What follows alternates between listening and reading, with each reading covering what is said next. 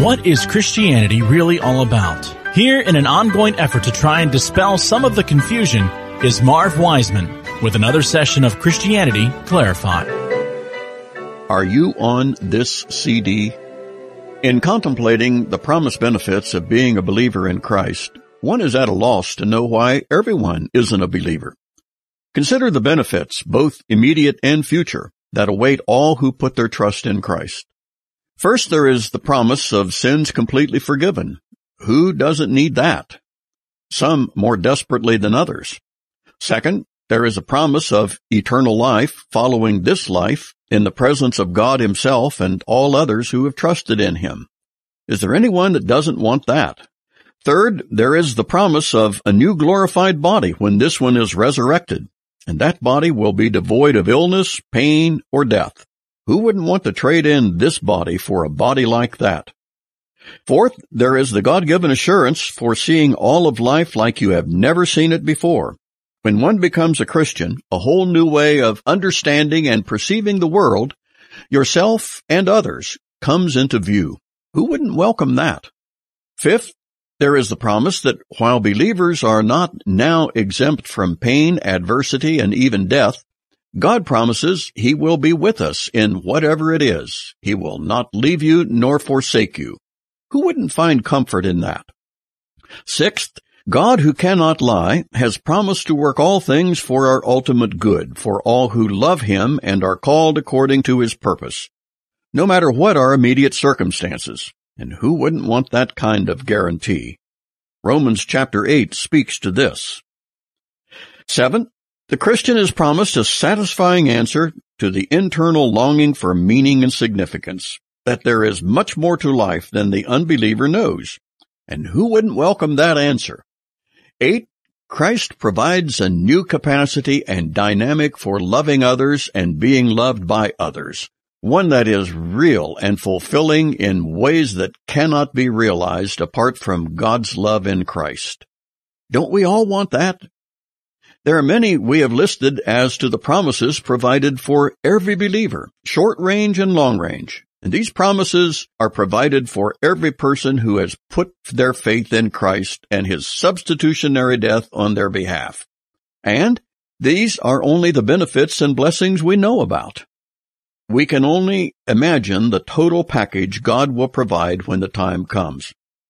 This being the case, why would anyone not want to avail themselves of all that's promised by a God who cannot lie? Can a man actually be so opposed to what God went to great lengths to provide for him as to be ungratefully refusing what is only in his best interests? How irrational is this?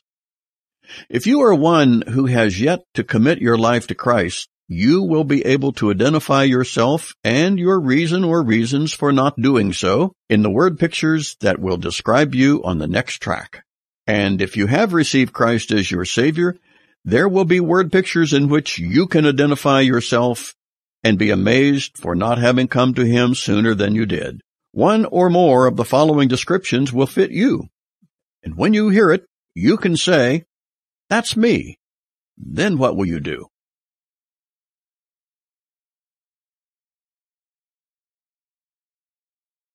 A Commonality of Unbelievers, Part 1. As we shall note in upcoming segments on this CD number 12, there are many different answers given by people as to why they have not placed their faith in Christ and received forgiveness and salvation from Him, who, by the way, is the only one offering it. Despite the great variety of answers, there is one item that all who are unbelievers have in common. It's stated in 2 Corinthians 4 and verse 4, and here's what it says. If our gospel be hid, it is hid to them that are lost, in whom the God of this world has blinded the minds of them which believe not, lest the light of the glorious gospel of Christ, who is the image of God, should shine unto them. This spiritual blindness that is systemic to all of humanity is induced by none other than Satan himself. Little wonder he's called the deceiver. In fact, his deception and devices are so clever, he has actually succeeded in making many think he doesn't even exist. How clever is that? It's the epitome of successful deception. This, of course, is the same Satan who confronted Christ during his 40 days of temptation in the wilderness, as found in the Gospels. Consider that Satan already has a head start when it comes to deceiving man. And that's because ever since the fall of our first parents and their passing on their sin nature to succeeding generations, all come to the issues of logic and reason by applying a warped intellect. Fallen man, which is all of us, in and of himself applies faulty reasoning powers regarding moral issues. This causes him to see things as other than they truly are. He is not able to process data and reach proper conclusions that represent reality because the lens through which he looks at himself and all of life are distorted.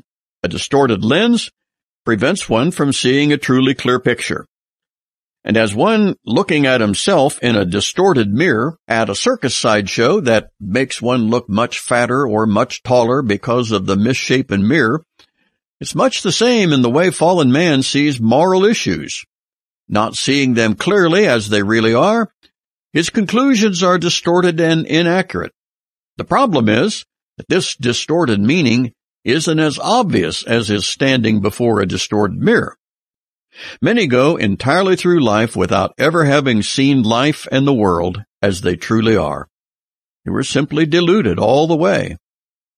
And of course, the ultimate in delusion is never having known you were deluded. This important concept of satanic-induced blindness, coupled with an already impaired reasoning and logic facility, is more than enough to hold men captive without their even knowing it. And if one is spiritually captive without even realizing it, why would they seek to be freed from that captivity?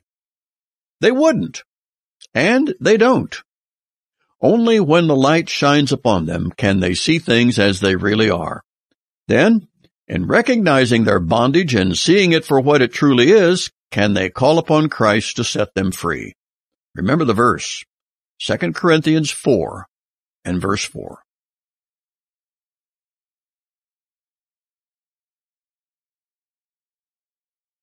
A commonality of unbelievers, part 2.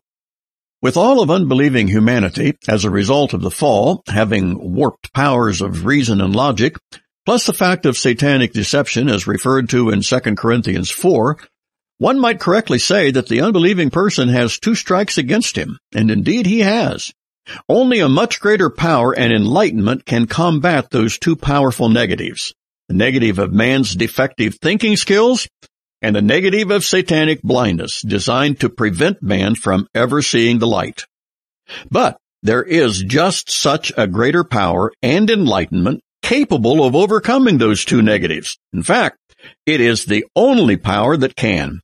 It's referred to in Romans 1. The Apostle Paul, who himself had experienced this very power that overcame his own warped logic and Satan's blind deception, stated, "I am not ashamed of the gospel of Christ, for it is the power of God unto salvation to everyone that believes." Man is blinded by Satan's supernatural lying deception. Man is also enlightened by Christ's supernatural and truthful enlightenment.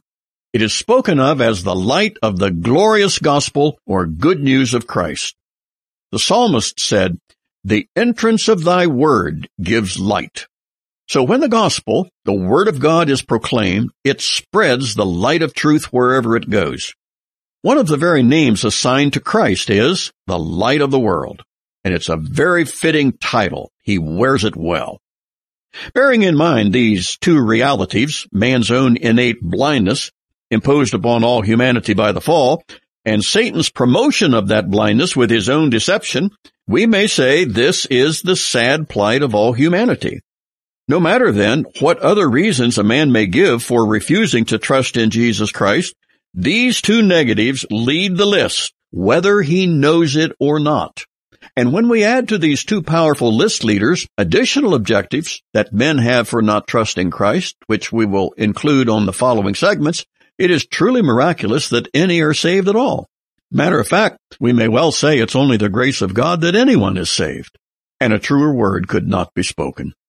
While God's love and grace are often denied, spurned, and sometimes even ridiculed by unbelievers, It is this same wondrous love and grace that reaches out to them in pity and sympathy, tirelessly and tenderly calling them to himself with open arms, even while they persist in turning away. In his warped thinking, man just doesn't know he is his own worst enemy, and Satan is helping to keep him that way.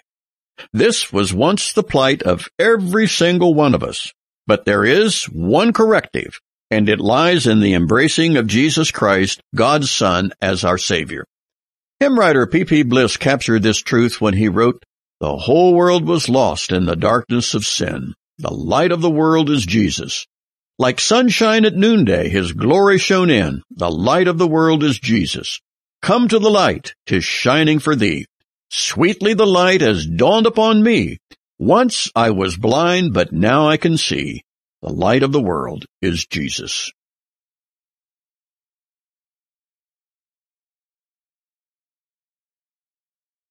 The commonality of all unbelievers, Part 3. The two previous sessions dealt with a commonality among all unbelievers. In other words, whatever other reasons anyone might give for not having believed on the Lord Jesus Christ, these two negatives are held in common for all non-Christians. Remember? The first thing all unbelievers have in common is their inability to think and reason in a truly logical way. And yes, this is true of all the great human intellects, including all the PhDs outside of Christ. None of us think with the kind of intellect possessed before the moral fall and failure of man.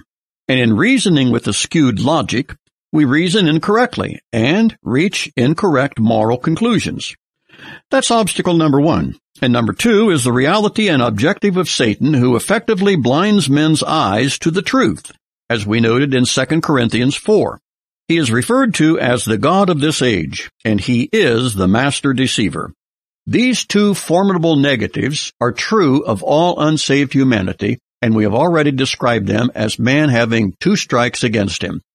In addition, as if those two were not enough, man adds to the list his own objectives or reasons for having no interest in Jesus Christ as his Savior. Man presents these upcoming objections, which to him are very logical, by using that flawed logic of which we spoke. Man's excuses are arrived at by his using that inadequate reasoning. Oh, by all means, let's clarify this. Are we saying that if one is a Christian, their logic and reasoning powers are always correct and flawless? By no means. Sadly, one can be a true Christian and still engage in very sloppy logic and faulty reasoning, leading him to wrong and even foolish conclusions. Christians are not immune to erroneous thinking. Not at all. What we do mean to say is that non-Christians are locked in to erroneous thinking, particularly of a moral caliber. He simply does not have the wherewithal to use consistent logic because he is not connected to the source of logic.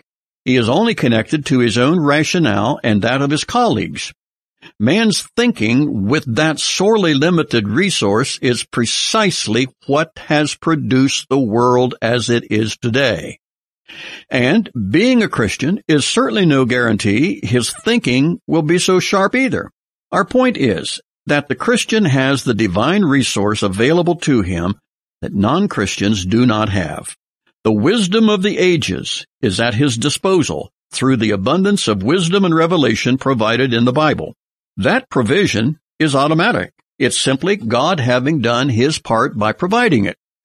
So the provision is automatic, but our use and application of it is not. The provision, being God's, has been made and is adequate. The applying of the provision is ours and involves our volition, sometimes enacted responsibly and sometimes not. The divine wisdom God sets forth in his word is usually ignored by non-Christians, but for those in Christ, it is our only source of sure authority.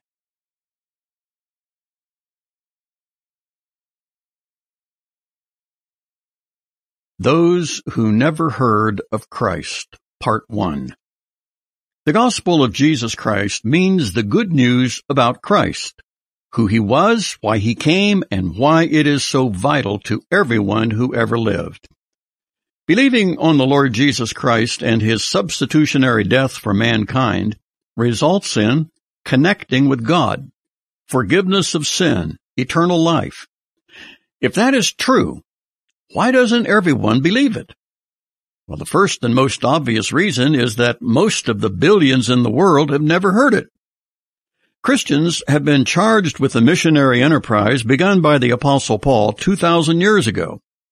That effort has been commendable in many areas, but feeble in others, resulting in much of the world still never having heard the good news of the gospel. Obviously, people cannot believe in something they've never heard. Romans chapter 10 speaks to this issue. Romans 10:11, "For the Scriptures say, Whoever will call on the name of the Lord will be saved. How then shall they call upon him in whom they have not believed?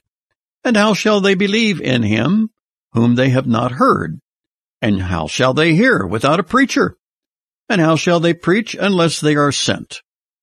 This is the rationale and essence of the biblical missionary enterprise.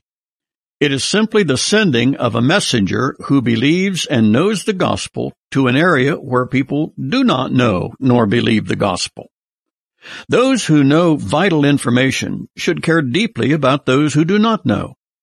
And they care because the information they have to give is vital, life-giving.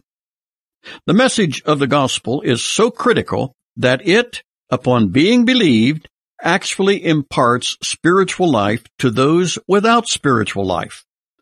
They are living in the sphere of spiritual death and do not even know it.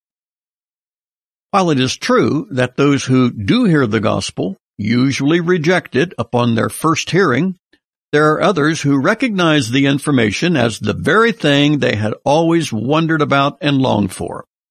To these, the gospel that there is a loving Savior who loved them in such a way He became their substitute, it's as welcome news as a drink of water to a very thirsty person. They never heard it before, never knew the message even existed, but now they do.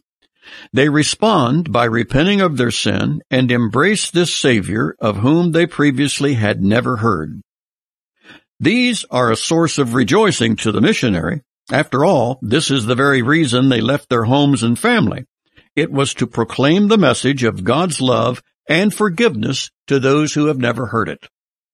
This, we may safely say, remains one of the chief reasons, if not the chiefest, why many people do not believe the gospel.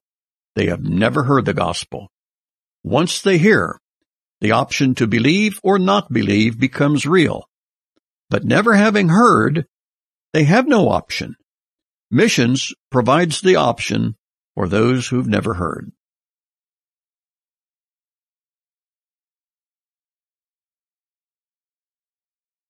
Those who have never heard the gospel of Jesus Christ, Part 2. A question often heard from those who object to the Christian doctrine of the exclusivity of salvation through Jesus Christ and Christ alone is this: how can you say that Christ is the only way of salvation? What about all those who have never even heard of Christ so as to believe on Him? How can they be blamed for never believing on someone of whom they've never heard? Romans chapter 1 tells us that God has revealed Himself through creation.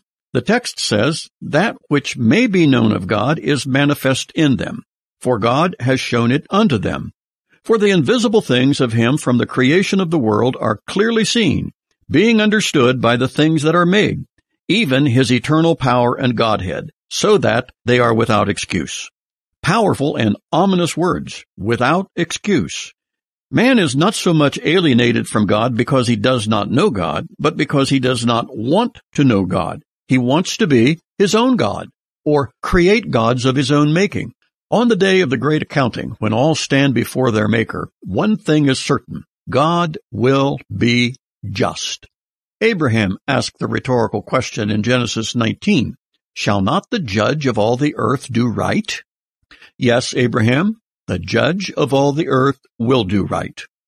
And because God is just, righteous, and all-knowing, we may be sure that all men, at the very minimum, will receive perfect justice from God. Perfect justice means the punishment is perfectly equal to the offense. Their sentence will be fair, perfectly fair, and they will know it is fair. They will also know there is no higher court to which they can appeal. This is the real Supreme Court. This court is not construed of 9 men and women with flawed thinking, political leanings, and built-in preconceptions. This is the law court of heaven, presided over by the one who knows even the thoughts, intents, motives, and all else that concerns every person. Justice that is perfect is the very least that all will be given.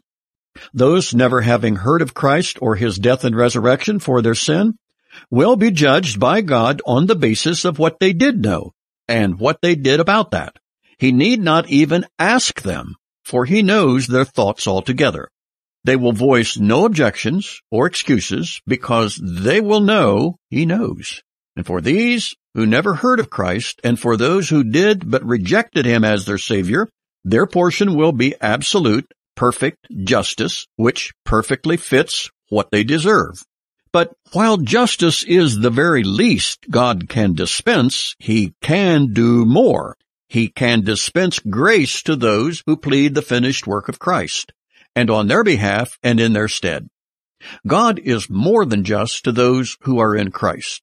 To these he dispenses his grace and mercy because Christ received the justice they deserved when he died for their sins. If you want God's justice, do not believe on Christ, and you will receive precisely what you deserve. If you do want grace and mercy, then place your faith in Jesus Christ, who died in your place to take your justice upon himself.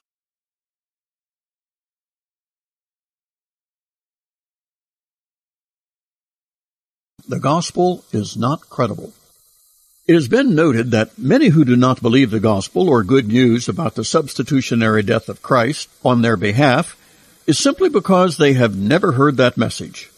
Thus, they have no opportunity to accept or reject the message. But what about many others who have heard and yet do not believe? What is their rationale for not believing what the Bible and millions of Christians claim to be the most important message ever proclaimed? How could they possibly not believe it? Well, they simply and honestly do not believe it to be true. After all, it would be illogical to embrace something as a belief that one is convinced has no authenticity, and we would agree. Such would be an unreasonable thing to do. Anybody considering taking some claim of great importance to be their own and commit themselves to it and what it involves surely ought to be convinced that the claims it makes about itself are factual, that its claims correspond to truth and reality. So many do not believe the gospel because they simply do not accept what the Bible and its proponents say about life, death, forgiveness, the hereafter, and many related subjects. How they reach their own conclusions may involve several years, different sources, and personal experiences, but their bottom line, their objection in their own mind is that the Christian position simply lacks credibility. They don't buy it, and they feel justified in their rejection of it. People can be very sincere and honest about their own conclusions, and apparently are willing to stake their eternal destiny on that conclusion. And to these, we would offer a warning, a question, and a challenge. Here they are. The warning is, you had better be right. You had better really, really be right. Because when your present life is over, there are no do-overs. And the question is, have you ever been wrong about any other important issue in your life? If you have, how can you be sure you're not wrong about this issue that contains eternal consequences? How can you be sure the Bible has it all wrong and there is nothing to this thing called Christianity? And are you willing to stake your eternal well-being on your present position of rejecting God's offer of eternal salvation through Jesus Christ? And here's the challenge. Find a New Testament and get near the front of the Bible, the front of the New Testament, the Gospel of John. Read what it says about Jesus Christ and who he is and why he came, what he did, and why it matters. And then ask yourself if you remain convinced that Christianity is not factual and you are justified in your rejection of it. It's the very least an honest person could do, and it's certainly in your best interest to do so.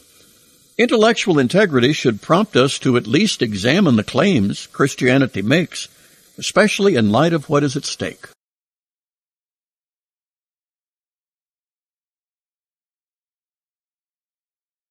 True or false, the gospel's implications are stunning.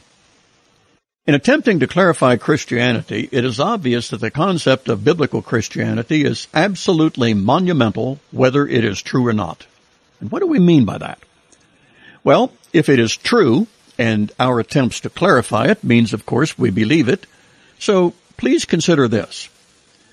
The Bible sets forth the proposition that God, the creator and sustainer of the universe, became as one of his creatures, a man. This God enfleshed himself with a human body in the person of Jesus of Nazareth. He then proceeded to proclaim the plan and purposes of God to men, was then rejected by the nation of Israel, to whom he came for the purpose of reaching the entire world. And being rejected by those he came to save, he was tried and sentenced to death by Pontius Pilate, who also, by the way, proclaimed his innocence. After being crucified and buried, he rose from the dead 3 days later with a promise of resurrection life to all who believed in him. Is that not a rather stunning account of what is arguably the greatest life ever lived? And Christians worldwide, even with variations as to details they believe about Christianity, are all called upon to believe the description just given or forfeit the name Christian. And if all we just stated is true, and we believe it is unquestionably the most monumental event ever to have occurred in this world. Thus, the implications of it all are immeasurable for now and eternity. But what if it isn't true? Well, the implications remain immeasurable. It means, of course, that Christians are not only mistaken, but greatly mistaken, horribly mistaken. It means Christians have been wrong all along about Christ. As the Apostle Paul stated in 1 Corinthians 15, if Christ has not been raised, your faith is worthless. You are still in your sins. Our preaching is in vain, and your faith is also vain. What is more, all of us who claim to have witnessed Christ after coming back from the dead are liars. We've all borne false testimony. The conclusion as to the stunning nature of the gospel is inevitable, whether regarded true or untrue. Its implications are world-shaking, and there is no middle ground. Christ was not crucified, buried, and risen, kind of, sort of. He either was or he wasn't. Now, you can take your choice, but you can't have both, and you can't choose neither. Logic requires the exclusion of a middle ground. Throughout the centuries, there have been skeptics who have set out to disprove the historical record of the life, death, and resurrection of Christ, only after having examined the evidence concluded to their amazement it was true after all. And some have even written best-selling books attesting to the historical validity of the resurrection of Christ from the dead. They were forced to accept the Bible's claims they earlier rejected as true after all. Like we said, the gospel's implications are indeed stunning.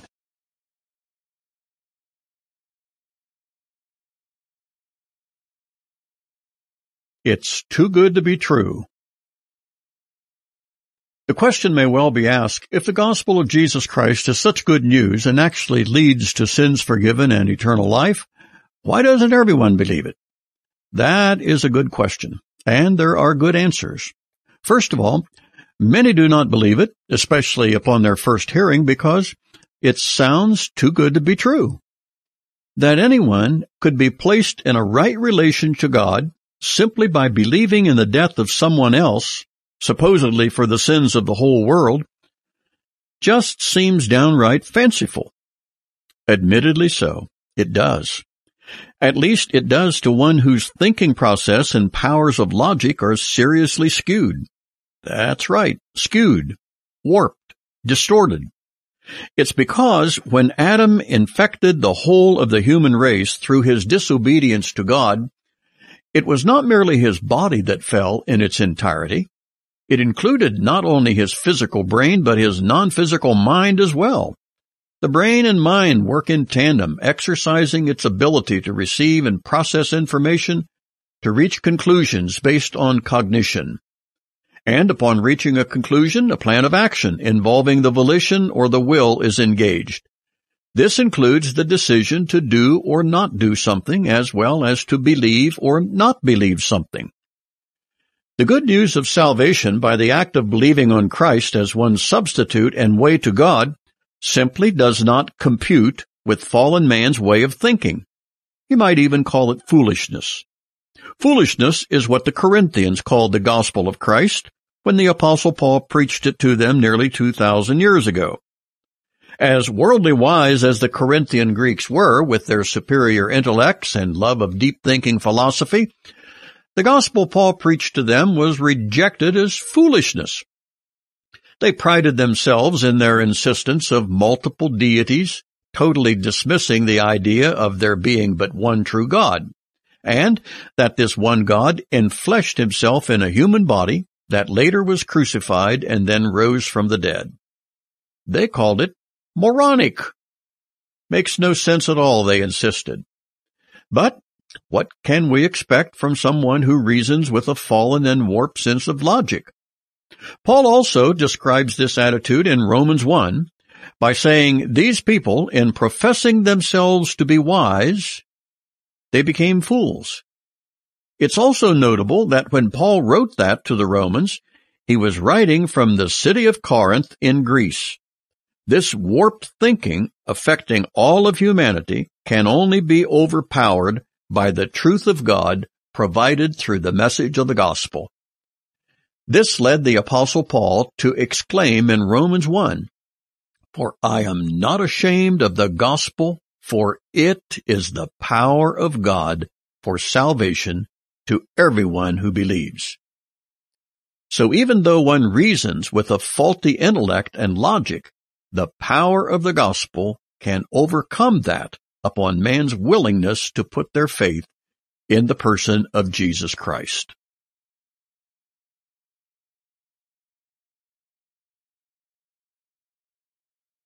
Some do not want it to be true.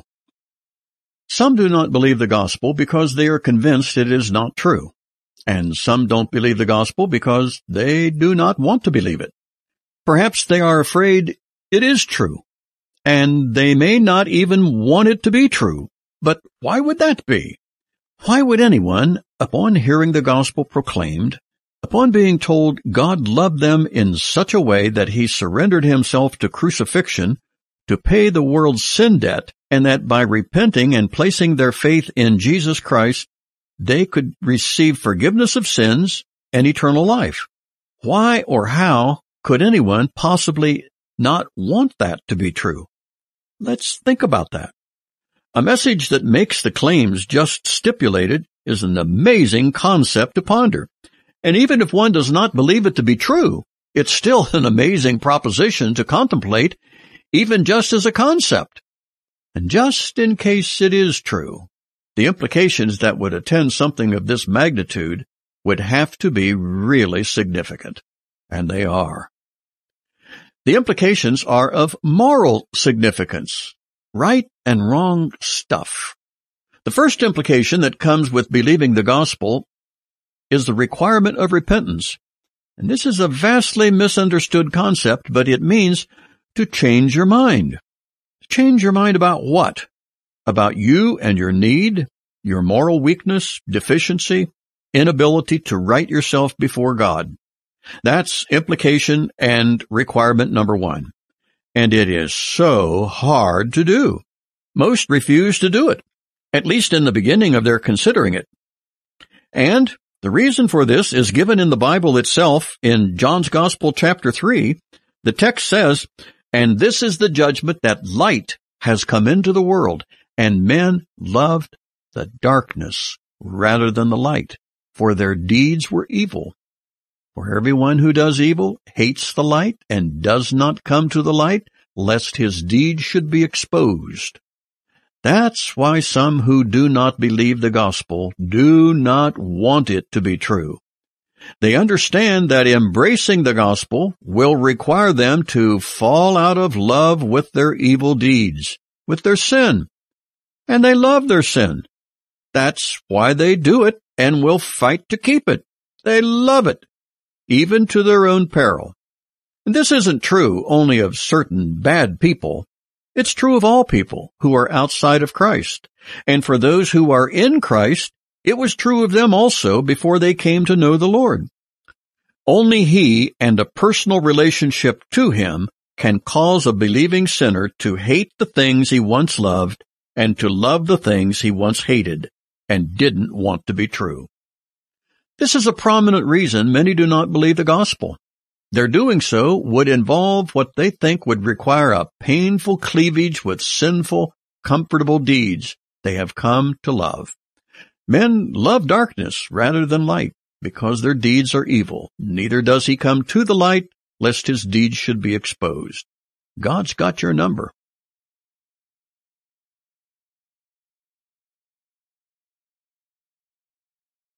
Too good to need salvation.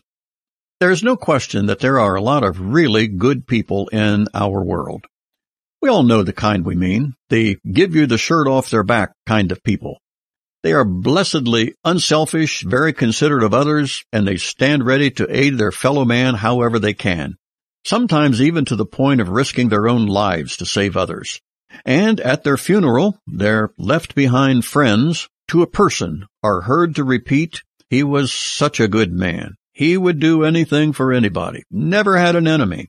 There'll never be another like him. I never heard him say an unkind word about anyone. If anybody makes it to heaven, he would be a shoo-in. Yes, sir. The most respected and admired man I ever knew." And on the accolades go, without even one word of disagreement. Just positive head nods and amens. No doubt the deceased of whom they all spoke made a wonderfully positive impression on all who knew him. For sure, he was a good man, and compared to the reputation the average man has, the deceased was head and shoulders above most all of them. Good, a good man.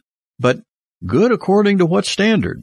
Isn't it true that all of us can look around and come up with somebody who really makes us look good? Simply because they are so lacking in what everyone thinks goodness is. The problem is, even while we admire the deceased and his reputation for being a good man, we have to ask ourselves, good according to what standard? How is goodness measured? And who measures it? And how much goodness is needed to satisfy the one who evaluates it? Here is where much of humanity goes astray. God is the only one capable of assessing man's goodness, because He and He alone knows absolutely everything about us, including the acknowledged outward goodness of the deceased of whom we spoke. But goodness is not evaluated on the basis of quantity, as in how many good deeds one has done. The goodness God looks for and demands is an issue of quality, not quantity. It is not how much goodness one has, but what kind of goodness. But what other kind of goodness can a man have except human goodness? Goodness in himself, that's it, that's all he has. And he can never, ever have enough, because all he does have is flawed, seriously flawed. Only a goodness that is utterly pure and holy can satisfy an utterly holy God. And here is where the sinless Son of God comes in. Upon receiving Jesus Christ as one Savior, He imputes to that believing one His very own goodness and perfect righteousness. Christ's righteousness is of a quality, not a quantity. So those who have Christ's righteousness given as a gift. No human has goodness of this variety, the only kind God can accept. All of us have it, or we don't, good men included.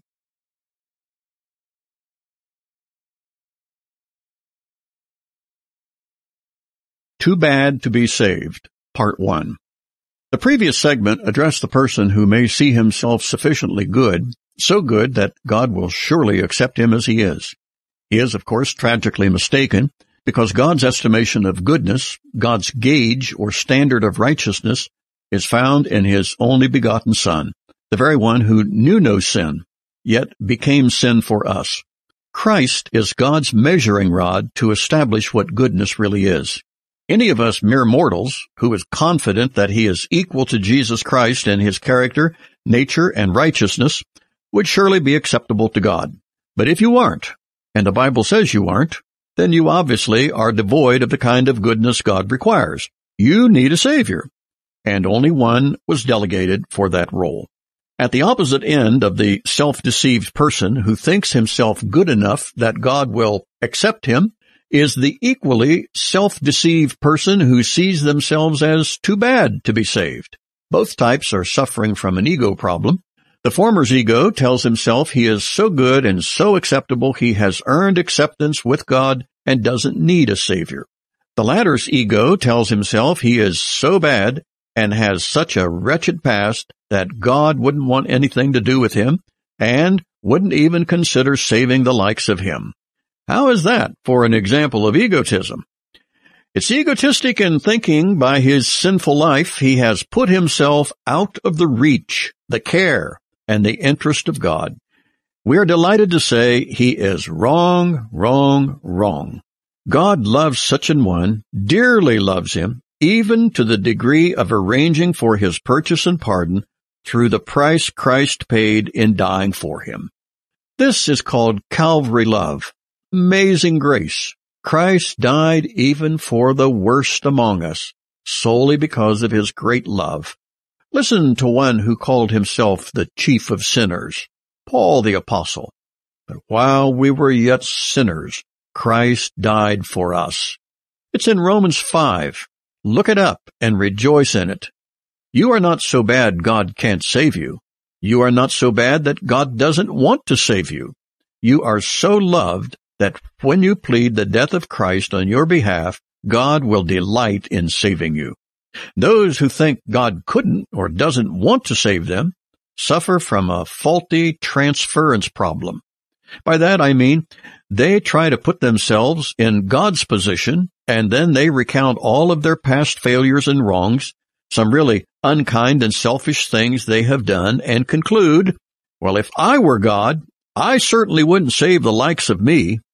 Well, we understand that reasoning, but it's totally wrong. First, you are not God, and you need to get over that. And secondly, God is love. God demonstrated his love toward us in that while we were yet sinners, God loved us and Christ died for our sins. All of them. Don't think for one moment you have put yourself beyond God's desire or ability to save you.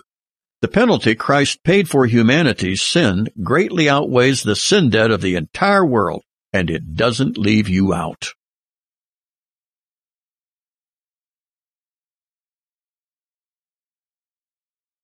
Too Bad to Be Saved, Part 2. We continue addressing the subject in the previous segment about people who regard themselves as too bad to be saved. And we do this because we know there are many who feel this way. But we are delighted to tell them they are very, very wrong. And this should be to them a wonderful revelation to know just how wrong they are. You know, we are seldom pleased to hear that we have been wrong about something, but this is one of those cases. Several things need to be mentioned. 1, Christ died for the sins of the entire world. That excludes no one, including you.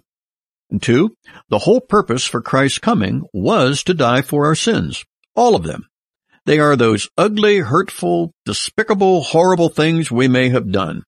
And to suggest even for a moment that one's sins are so great and so many that God could not and would not want to forgive and save you utterly defeats the purpose of Christ even coming into the world. And add to that the idea that the payment Christ made for your sins was inadequate.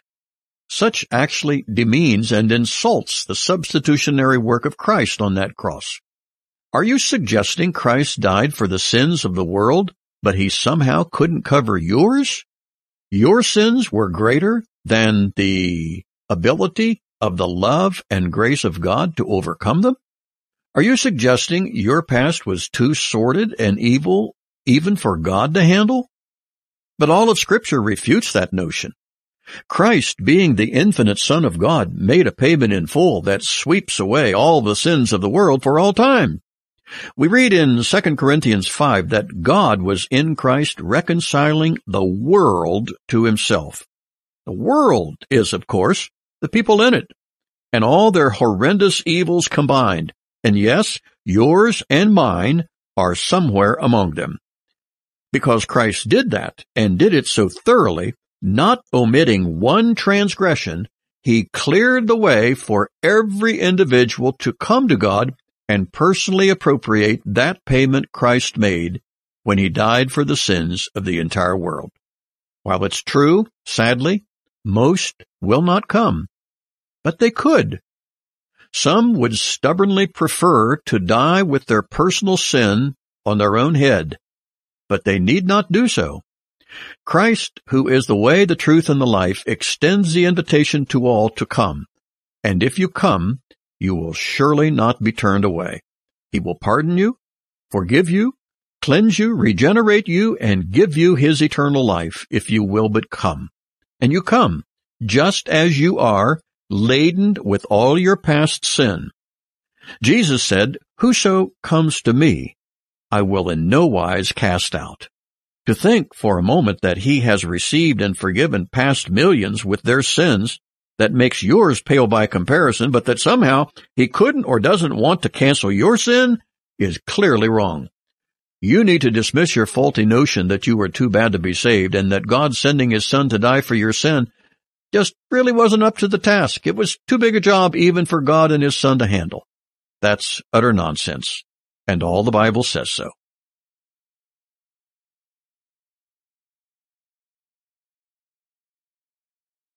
Objections aplenty. We continue exploring objections people have stated that prevent them from coming to Christ as their personal Savior. They are no doubt logical to those holding these positions, and we do not doubt their sincerity nor their seriousness. We do, however, urge them to give the most careful thought to this issue, because there is no subject as critical with such eternal significance as this.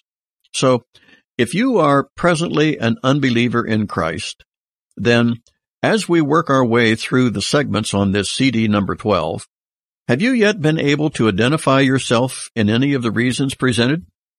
Because, if not, please keep listening, because a description of you and your objection to becoming a believer may surface soon.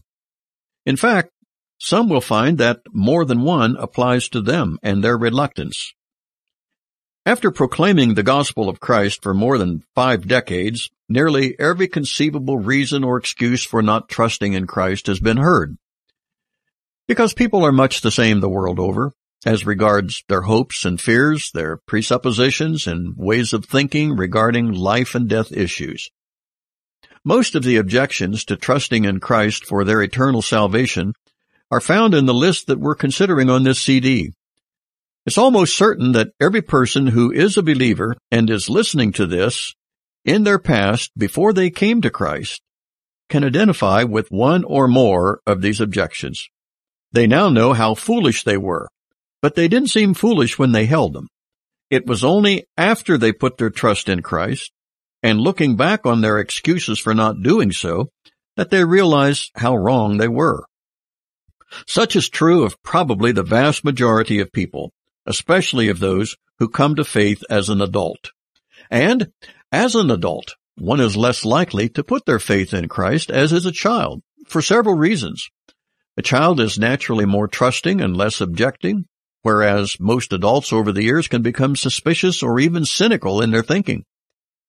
An adult, particularly an older adult, does tend to become set in one's ways, a kind of hardening to anything they see as new, and the gospel may certainly be new to them.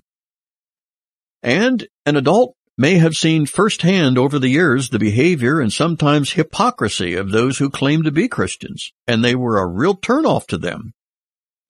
An older adult, sometimes upon hearing the gospel, will tell himself, well, it's too late for me now. I've lived my entire life with my own reasoning and logic, and while it didn't always serve me well, it's too late for me to change now.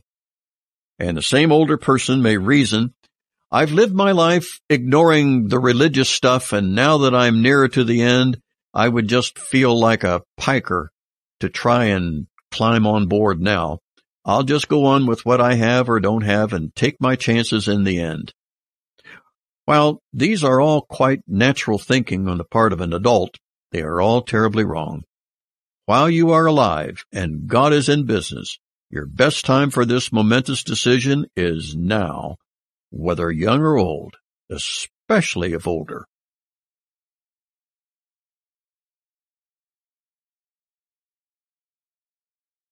Is this gospel confusing?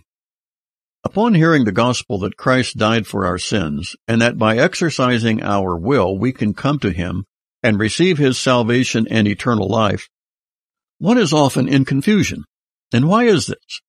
It's usually because they just don't know what to make of it or how to go about it. This too is natural. They may have heard bits and pieces of the gospel in the past, perhaps over several years, but it just came across to them as religious talk or churchy language, a kind of God talk that was very obscure or vague. But now, perhaps they're beginning to connect the dots and it becomes more serious. When they heard the gospel, but didn't really get it, it just kind of rolled off them like water off a duck's back. But eventually, as is the case of many, they now start to really pick up on it. They begin to see the sense of it all that they never saw before, when they just let it run in one ear and out the other. Now it's different. It is beginning to take hold, and they don't know what to make of it. It is confusing, and a little scary, too. It's getting to be more than a little God talk that one can easily ignore as in the past. They are in a quandary. What do I do about this? What should I do? What if I don't do anything? Can I safely continue to ignore this talk about Jesus Christ dying on the cross to become my personal Savior? Is all this stuff even true? What would happen if I acted on this and did try to give my heart to God by believing on Christ? How would that change my life? Do I want my life to change? These are all very common questions in the minds of many who have come to this juncture in their thoughts about what really matters in life. If you have thoughts like these, be grateful. It's a good sign you are not far from the greatest, most important event ever to take place in your life or anyone else's life for that matter. You may be nigh unto a meeting with God Himself even as millions before you have met Him. And the confusion is understandable, along with so many questions, fears, and doubts, all normal. The main reason for all the questions and apprehension, the doubts and fears, is because this is all brand new to you, and you've never been here before. This is unfamiliar territory, and you don't quite know what to make of it. You wonder, is this just psychological? Maybe it's just my feelings or emotions acting up. How can I tell? What to do? What to do? Do this. Just offer a simple prayer and tell God, if you are there, really there, I want to know you. And if you are there and you are really what the Bible says you are, you ought to be able to show me so I will know what to do. I don't want to be naive or gullible, and I don't want to be closed-minded about this. I just want the truth. And if you are really the God that Christians say you are, you should be able to convince me of that. If you are real and you want me to put my trust in you and your Son, you should be able to show me that. My friend, pray that way and see what God will do. And God bless you.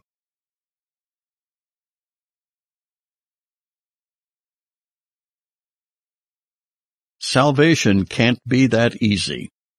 A frequent response from someone who has just heard the gospel of Christ, perhaps for the first time, is, "That's too easy." You can't tell me that someone can become a Christian and get right with God simply by believing. That's too easy. Anybody can do that. Precisely. That's why God arranged it that way. Although there is a very hard aspect to the gospel, in fact, it was so unbelievably hard we can't even imagine the difficulty it involved.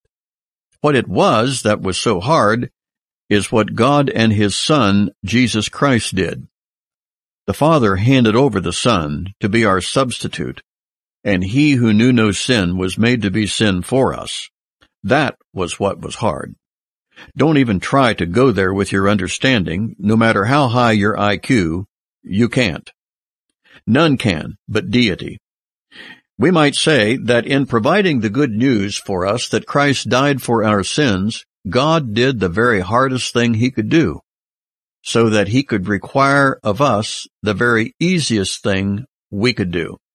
Simply believe. Put our faith and trust in Jesus Christ as our substitute. This means no one will ever be able to tell God that they didn't become a believer in Christ because it was something too hard for them to do.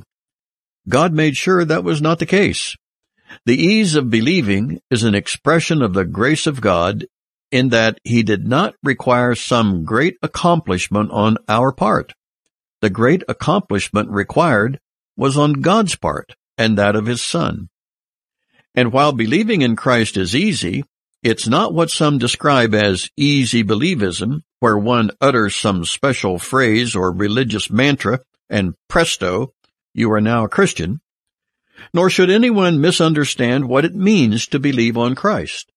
They may confuse believing in Christ like many say they believe in Christ, but all they mean is they believe there was such a person, and these also confuse believing in God with believing in God's existence. Neither of those beliefs can save anybody. James tells us in chapter 2 that those who merely believe there is a God have essentially done nothing. Even the demons believe that, he tells us, and they tremble at the thought. But of course, one must begin there, that is, by believing that there was and is such an historical person who visited our world in time and space history. But that isn't saving faith. That is merely an intellectual assent to an historical reality. Saving faith placed in Christ is akin to one's trust, confidence, reliance upon, commitment to Christ as the object of our faith. One's exercise of faith is a deliberate act of our will where we choose to transfer our trust or confidence in whatever we have our faith in, including ourselves, or our church, or our baptism, a transfer from whatever to the person of Jesus Christ. He is the only proper object of our faith. That is the faith that saves, because Jesus saves.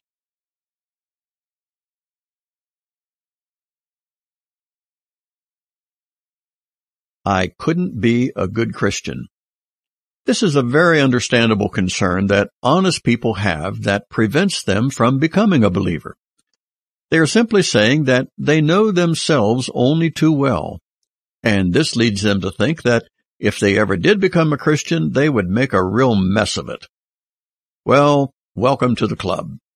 Never in all the annals of human history has there ever existed a Christian who didn't embarrass himself and his Lord in his Christian life somewhere along the way, and more often than not, multiple times.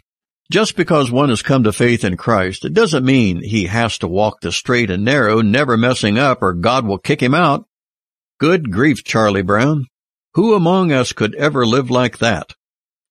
Even though one may be a believer, your will, your volition has not been taken from you.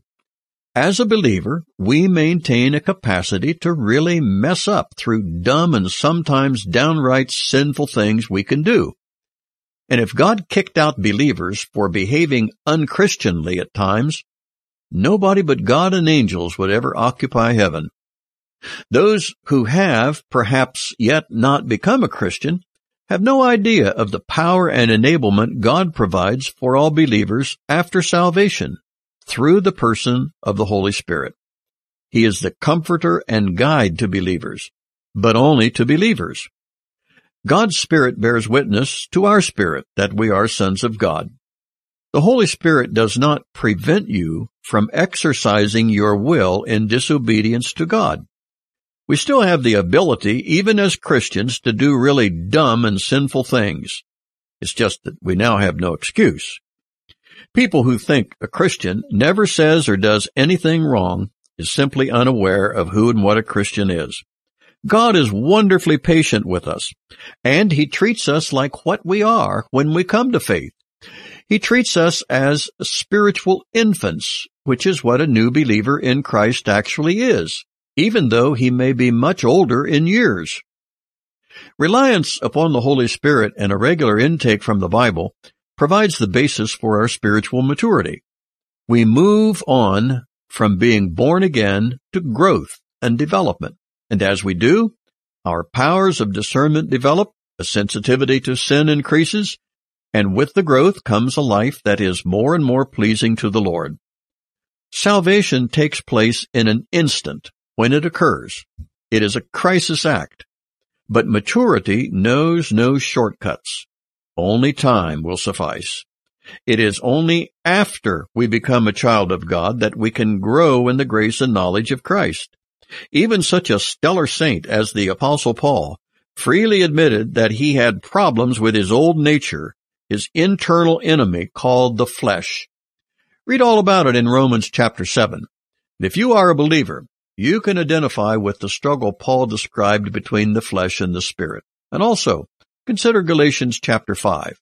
And if you are not yet a believer, take comfort in the fact that God does not demand anything like a perfectly holy life after coming to Christ.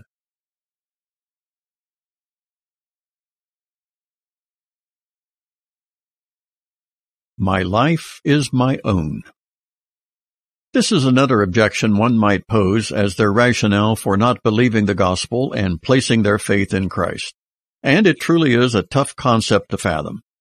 But those who embrace this position are out there.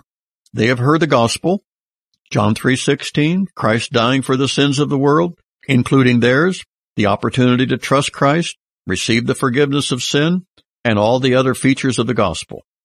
Their response is not merely that they do not believe it to be true, but they don't want it to be true because they consider their life their own. They don't want God or anyone else to come meddling. Yes, you heard correctly. Perhaps they are not great in number, but enough to be concerned about. These have made it quite clear that they do not believe it to be true, and they do not know perhaps whether it is true or not, like the position of an agnostic, but wonder of wonders, they consider their life their own and they don't want it to be true. How could anyone possibly express such a sentiment? That they would not want a salvation with eternal life provided for them through Jesus Christ as a gift from God. Upon pursuing a little bit of probing, the truth comes out, and here it is. Really, it should not terribly shock us given the direction our present culture is taking. Say they, this whole business about Jesus Christ, the Christian gospel, and even that of the existence of God, the whole religious bit, is something that, I don't know, may or may not be true. I'm not really sure which, but I do know one thing. I really don't care, and I hope it isn't true, and I don't even want it to be true. And upon further questioning as to why they feel that way, they respond with, I want my life to be my own, lived as I please to live it. I don't want to be in a position of giving account to some deity off in the future. If there is a God, I want him to leave me alone. I want to do my own thing. I don't want any phony guilt hang-ups or fear of some future judgment. Believing all that religious gobbledygook only leads to restriction and a bunch of taboos. I want to be a free spirit doing whatever, whenever I want, with whomever I want. Don't talk to me about some God in the sky who is nothing but a big bully anyway, that is, if he even exists. Wow. Talk about having crawled out on a limb.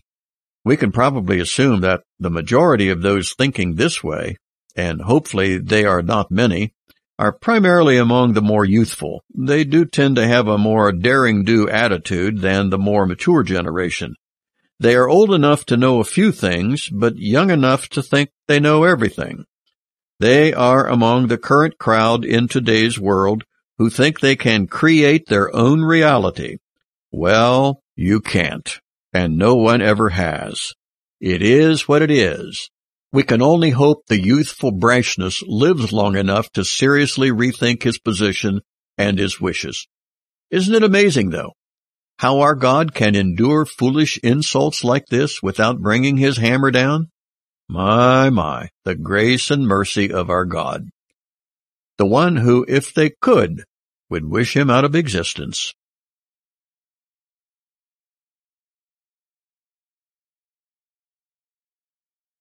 I fear what God may ask of me. One might well suppose that man can come up with all sorts of reasons, objections, or just plain excuses for not committing their life to Jesus Christ, who loved them and gave himself for them. And here is another, voiced from the ever-reluctant, who respond to God. I am afraid of what God will ask me to do if I become a Christian. This is similar to the previous case who wants to make sure he runs his own life. But at least this person won't say he doesn't want there to be a God. He just wants to live his life that way. He has heard numerous accounts of what God called certain people to do after they became believers, and horror of horrors, some had to go to school to become a preacher. And even worse, some had to go far away to a mission field where they didn't even know the language, no modern conveniences, separation from family, friends, and the good life. As long as I refuse to become a Christian, God can't call me to any of that stuff. There are several answers to that, but we offer only three. First, God is God and you are not, Buster. So get your identities in order because you surely have them out of place now. Second, God's will, whatever it might be, is absolutely unable to be improved upon by anybody. What could possibly be better or sweeter than the will of God? In fact, the will of God is so superior, so preferable, that you should bend every effort to place yourself smack dab in the middle of it. That's to God's greatest glory and your greatest advantage, no matter what he might call you to do. And he may not at all want you to be a minister or a missionary, but whatever it would be the best. Third, you unwisely fear what you think God may call you to do, while at the same time you are placing your eternal future in jeopardy by refusing the offer of an incredibly loving Savior. How foolish is that? Actually, the greatest, the wisest, the most advantageous thing you can possibly do is also the most honorable thing you can do. Simply make yourself disposable, at the service of him who gave his all for you. Whether this proves to be a small thing or a great thing, it will always be the right thing. There is no better thing than the right thing, because that's a God thing. Paul the Apostle expressed the only appropriate attitude in 2 Corinthians 5. Said he, Christ died for all, that they which live should not henceforth live unto themselves, but unto him who died for them and rose again. Just think of that. Since Christ died for us, the least we can do is live for him. There is no greater victory in the life of the believer than a total unconditional surrender to this wonderful Lord. Think of it. How many ways can victory be achieved by surrender? But a victory it is, of the richest and sublimest kind. Our surrender and disposability to Christ is much more than an obligation. It is a privilege for which we should be forever grateful. Not trusting Christ for fear of what he might want you to do? Away with such nonsense. The Savior is waiting.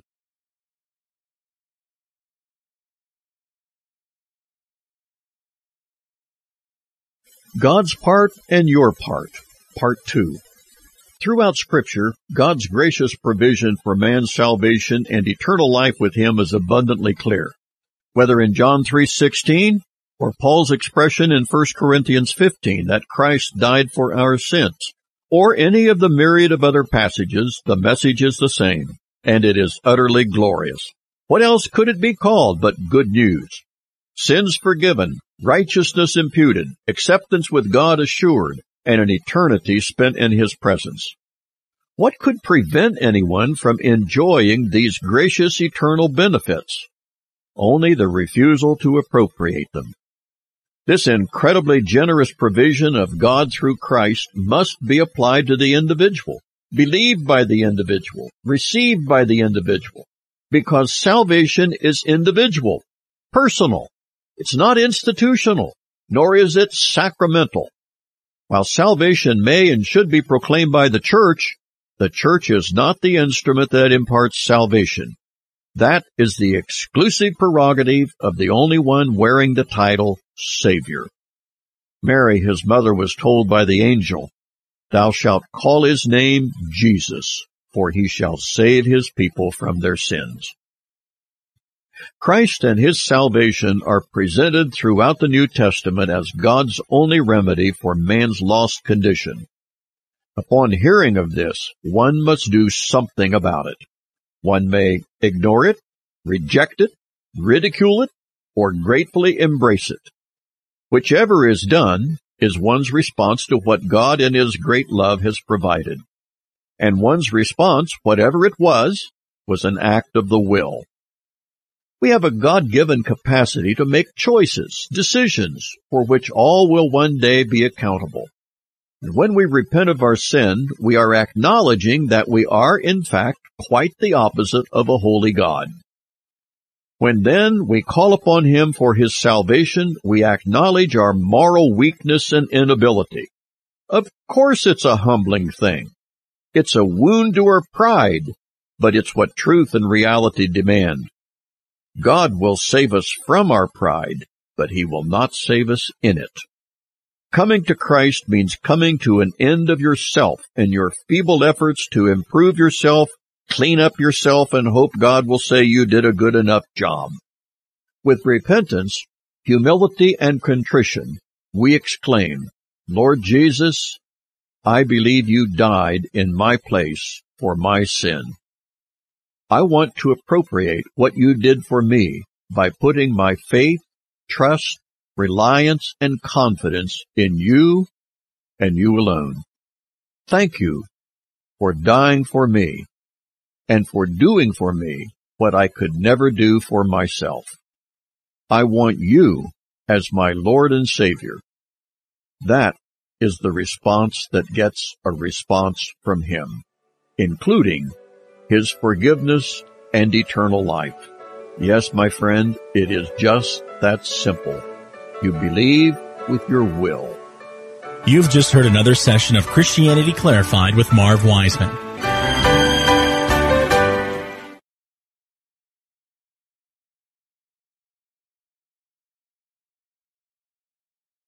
This project, named Christianity Clarified, exists for that very purpose. It is an attempt to clarify Christianity. For the 2,000 years it has been in existence, that is, from the time that Christ himself provided the very basis of Christianity through his death, burial, and resurrection, what Christ actually established has been subjected to every interpretation of man that one could imagine. And therein lies the problem, the interpretation of man.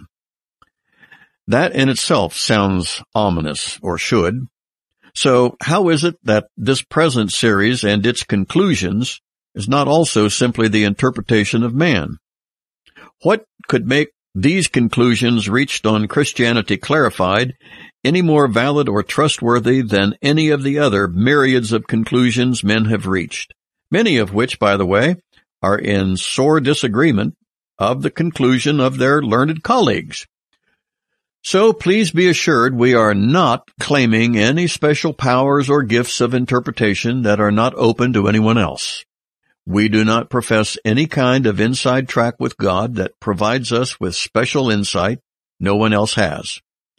To be sure, there is no unique revelatory information here from Christianity Clarified. However, there is unique revelatory information in the Bible itself. And that's what it's all about. And it remains the only unique revelatory information we have.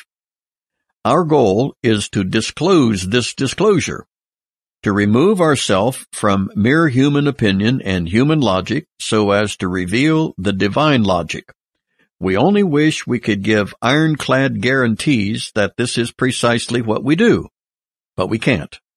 Being merely human, and as subject to flawed thinking and wrong conclusions as anyone else, in fact, should you ever be confronted by anyone who insists their particular interpretation of the Bible and its topics are guaranteed absolutely accurate, such would be a good person to avoid, as well as their conclusions. No mere mortal is in any position to offer those guarantees. The only guarantee we can offer with our conclusions is in our sincere intentions of providing the truth. Yet, be advised, we fully admit that sincere intentions are no guarantee for right conclusions either. So, with these admissions made and these warnings given, we shall proceed with the next compact disc number 13 and attempt to set forth many of man's misunderstandings of what Christianity is all about in an effort to allow the Bible to speak for itself. Man has his conclusions, and God has his. His he has been pleased to reveal in the Bible. This Bible we believe to be an intelligible source of divinely revealed information which often contradicts the wisdom of men. If the Bible is not intelligible, that is, capable of being understood, then its entire purpose for being given is defeated, a concept impossible for us to entertain. With all this in mind, we invite you to give the upcoming content on CD number 13 your most critical scrutiny. Please evaluate it and make comparison with your own understanding of what the Scripture text means or with the conclusions set forth. It may well become a challenging intellectual and spiritual exercise that could be very rewarding to the serious inquirer. At least that's our sincere intention, and that we are able to guarantee. God bless you.